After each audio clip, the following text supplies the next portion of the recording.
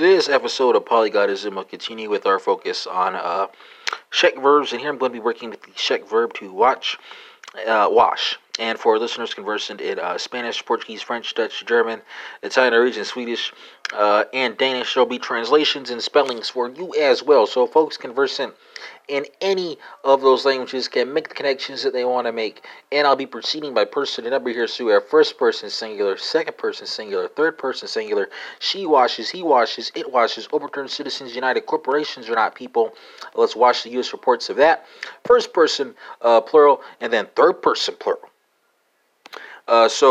Czech folks, you'll take us away here, and we're working with Midgy, midges, midgy, right? So stem here is M-I-J, endings are I-E-S-E-E-M-E,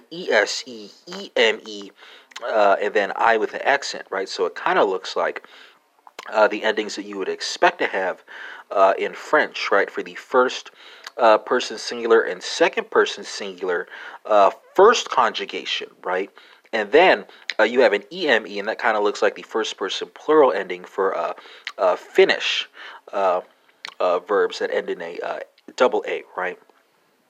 And then you have an I, right? And that kind of looks like the ending that you would normally expect for Czech verbs in the third person plural that have I think it's an IT ending, right?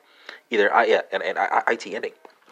I'm just digressing on all this linguistic stuff. Portuguese, folks, let's go from the Czech to the Portuguese. That's going to be lavo, lavas, lava, lavamos, lavam, right? Stem here is going to be L-A-V, endings are O-A-S-A, A-M-O-S, and A-M. French, folks, let's go from Portuguese to French. That's going to be lav, lavon, lamd, right? Stem here is L-A-V, endings are E-E-S-E-O-N-S, and E-N-T. Dutch, folks, let's go from French to Dutch. It's going to be vas, vast, vasse, right? So first person singular spelling is going to be W-A-S. Then you add a T to form second and third person singular. Then when you go plural, you go back to your infinitive, and that's spelled W-A-S-S-E-N. German, folks, let's go from Dutch to German. That's going to be Wischer,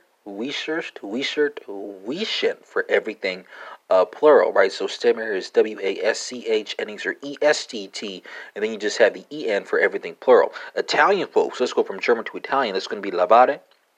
So it's going to be lavo, lavi, lava, laviamo, lavando, right? So stem here is L-A-V, endings are O-I-A-I-A-M-O, and A-N-O.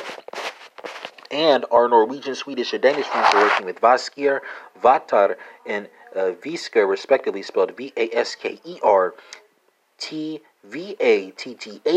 and V-A-S-K-E-R. Spanish, folks. Let's go from Danish to Spanish. So that's going to be lavo, lavas, lava, lavamos, lavan, with the key difference between the Spanish endings and the Portuguese endings in the first AR conjugation being the presence of that N, ending the third person plural conjugation, right? And that concludes this episode of Polygodism, which focused on the Czech verb to wash. And we had comparisons to Spanish, Portuguese, French, Dutch, German, Italian, Norwegian, Swedish, Danish. And this episode is in English. So that's more than 10 for you right there.